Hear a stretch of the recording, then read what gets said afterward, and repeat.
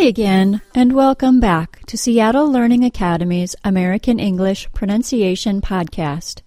My name is Mandy, and this is our 166th episode. Today I'm going to talk about that odd little sound at the end of the word sing, the NG sound.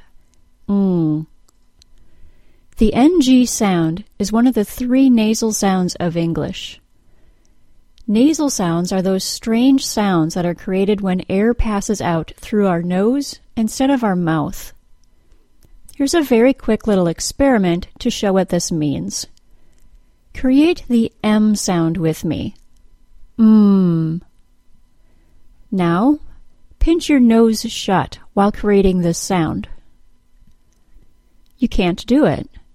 You can't create a nasal sound while your nose is held shut. That's because, during nasal sounds, the lips or tongue completely block the air from leaving the mouth. Then, if the air also can't leave through your nose, it can't leave at all, and no sound will occur. English has three nasal sounds: the M sound, the N sound, and the NG sound. Listen to the difference between these three sounds. M sound, N sound, N G sound, For this episode, let's focus on the NG sound. The NG sound gets its name because it is often spelled NG, as in the words sing, young, and doing. The trouble that ESL students have with the NG sound usually occurs in relation to the G sound, G. Be careful here because the G sound, G, is not actually a part of the NG sound. Listen to the NG sound again. Notice that I did not say ng. Ng is a combination of the NG sound followed by the G sound.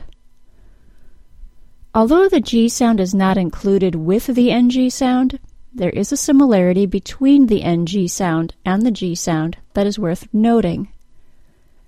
Both of these sounds are velar sounds. Velar sounds are pronounced when the back of the tongue lifts and gets near to or presses against the soft palate.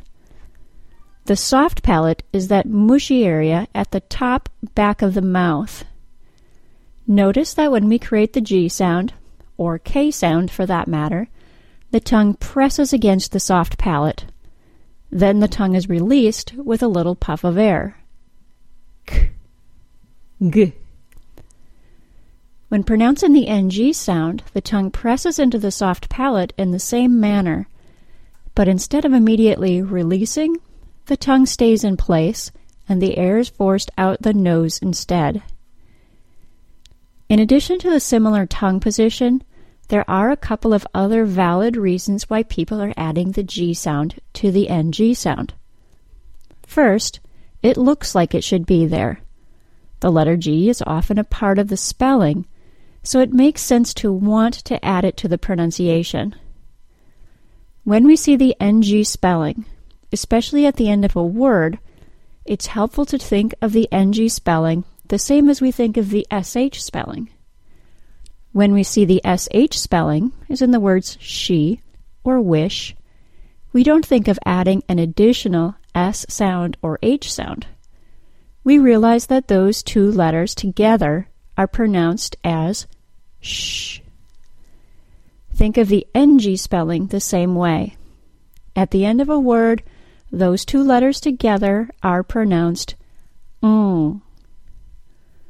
Listen to and repeat these words. Sing, bring, belong, cling, ring.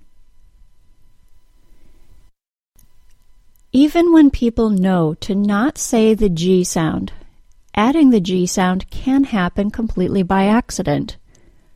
We need to eventually lower the tongue from the soft palate to release the NG sound. This release must be gentle, or a G sound will happen all by itself. It can take some extra practice to end the NG sound without adding a G sound. I practice this nice, soft release with my students by using verbs that end in the NG sound that can then have the ING ending added to them. This lets you practice releasing the NG sound twice for each word. For this practice, I want to hear singing, not singing. Repeat after me and be very careful to not add any G sound to these words. Singing, bringing, belonging, clinging, ringing. That was the NG spelling at the end of a word or immediately before a suffix. When we see the NG spelling in the middle of a word, we can usually expect the G sound to be included in the pronunciation. Listen to and repeat these words. Angry, finger, single, language, English. Besides the NG spelling, the NG sound often occurs when a word is spelled NK or NC. Notice that the NK and NC spellings usually do include the K sound in the word's pronunciation. Listen to and repeat the following words. Drink, bank, pink, uncle, hungry. A great way to practice all of these possibilities for the NG sound is to listen to the NG sound drills. You can access the drills for free online by going to Pronuncian and clicking the Sounds tab. Then you can click Study Now for any English sound you'd like to practice. These spelling patterns and the sound drills are also included in our book, Pronunciation Pages 2. You can download the book as a PDF or have it shipped to you as a physical paper book. Both the PDF format and the physical book include MP3 files for all of the sounds of English, so you can listen and repeat directly from your digital audio device.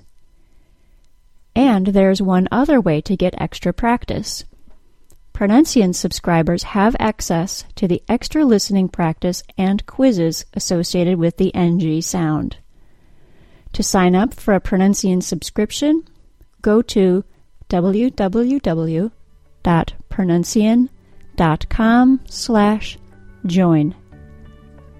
That's all for today, everyone. This has been a Seattle Learning Academy digital publication.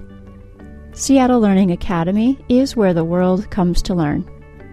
Thanks for listening. Bye-bye.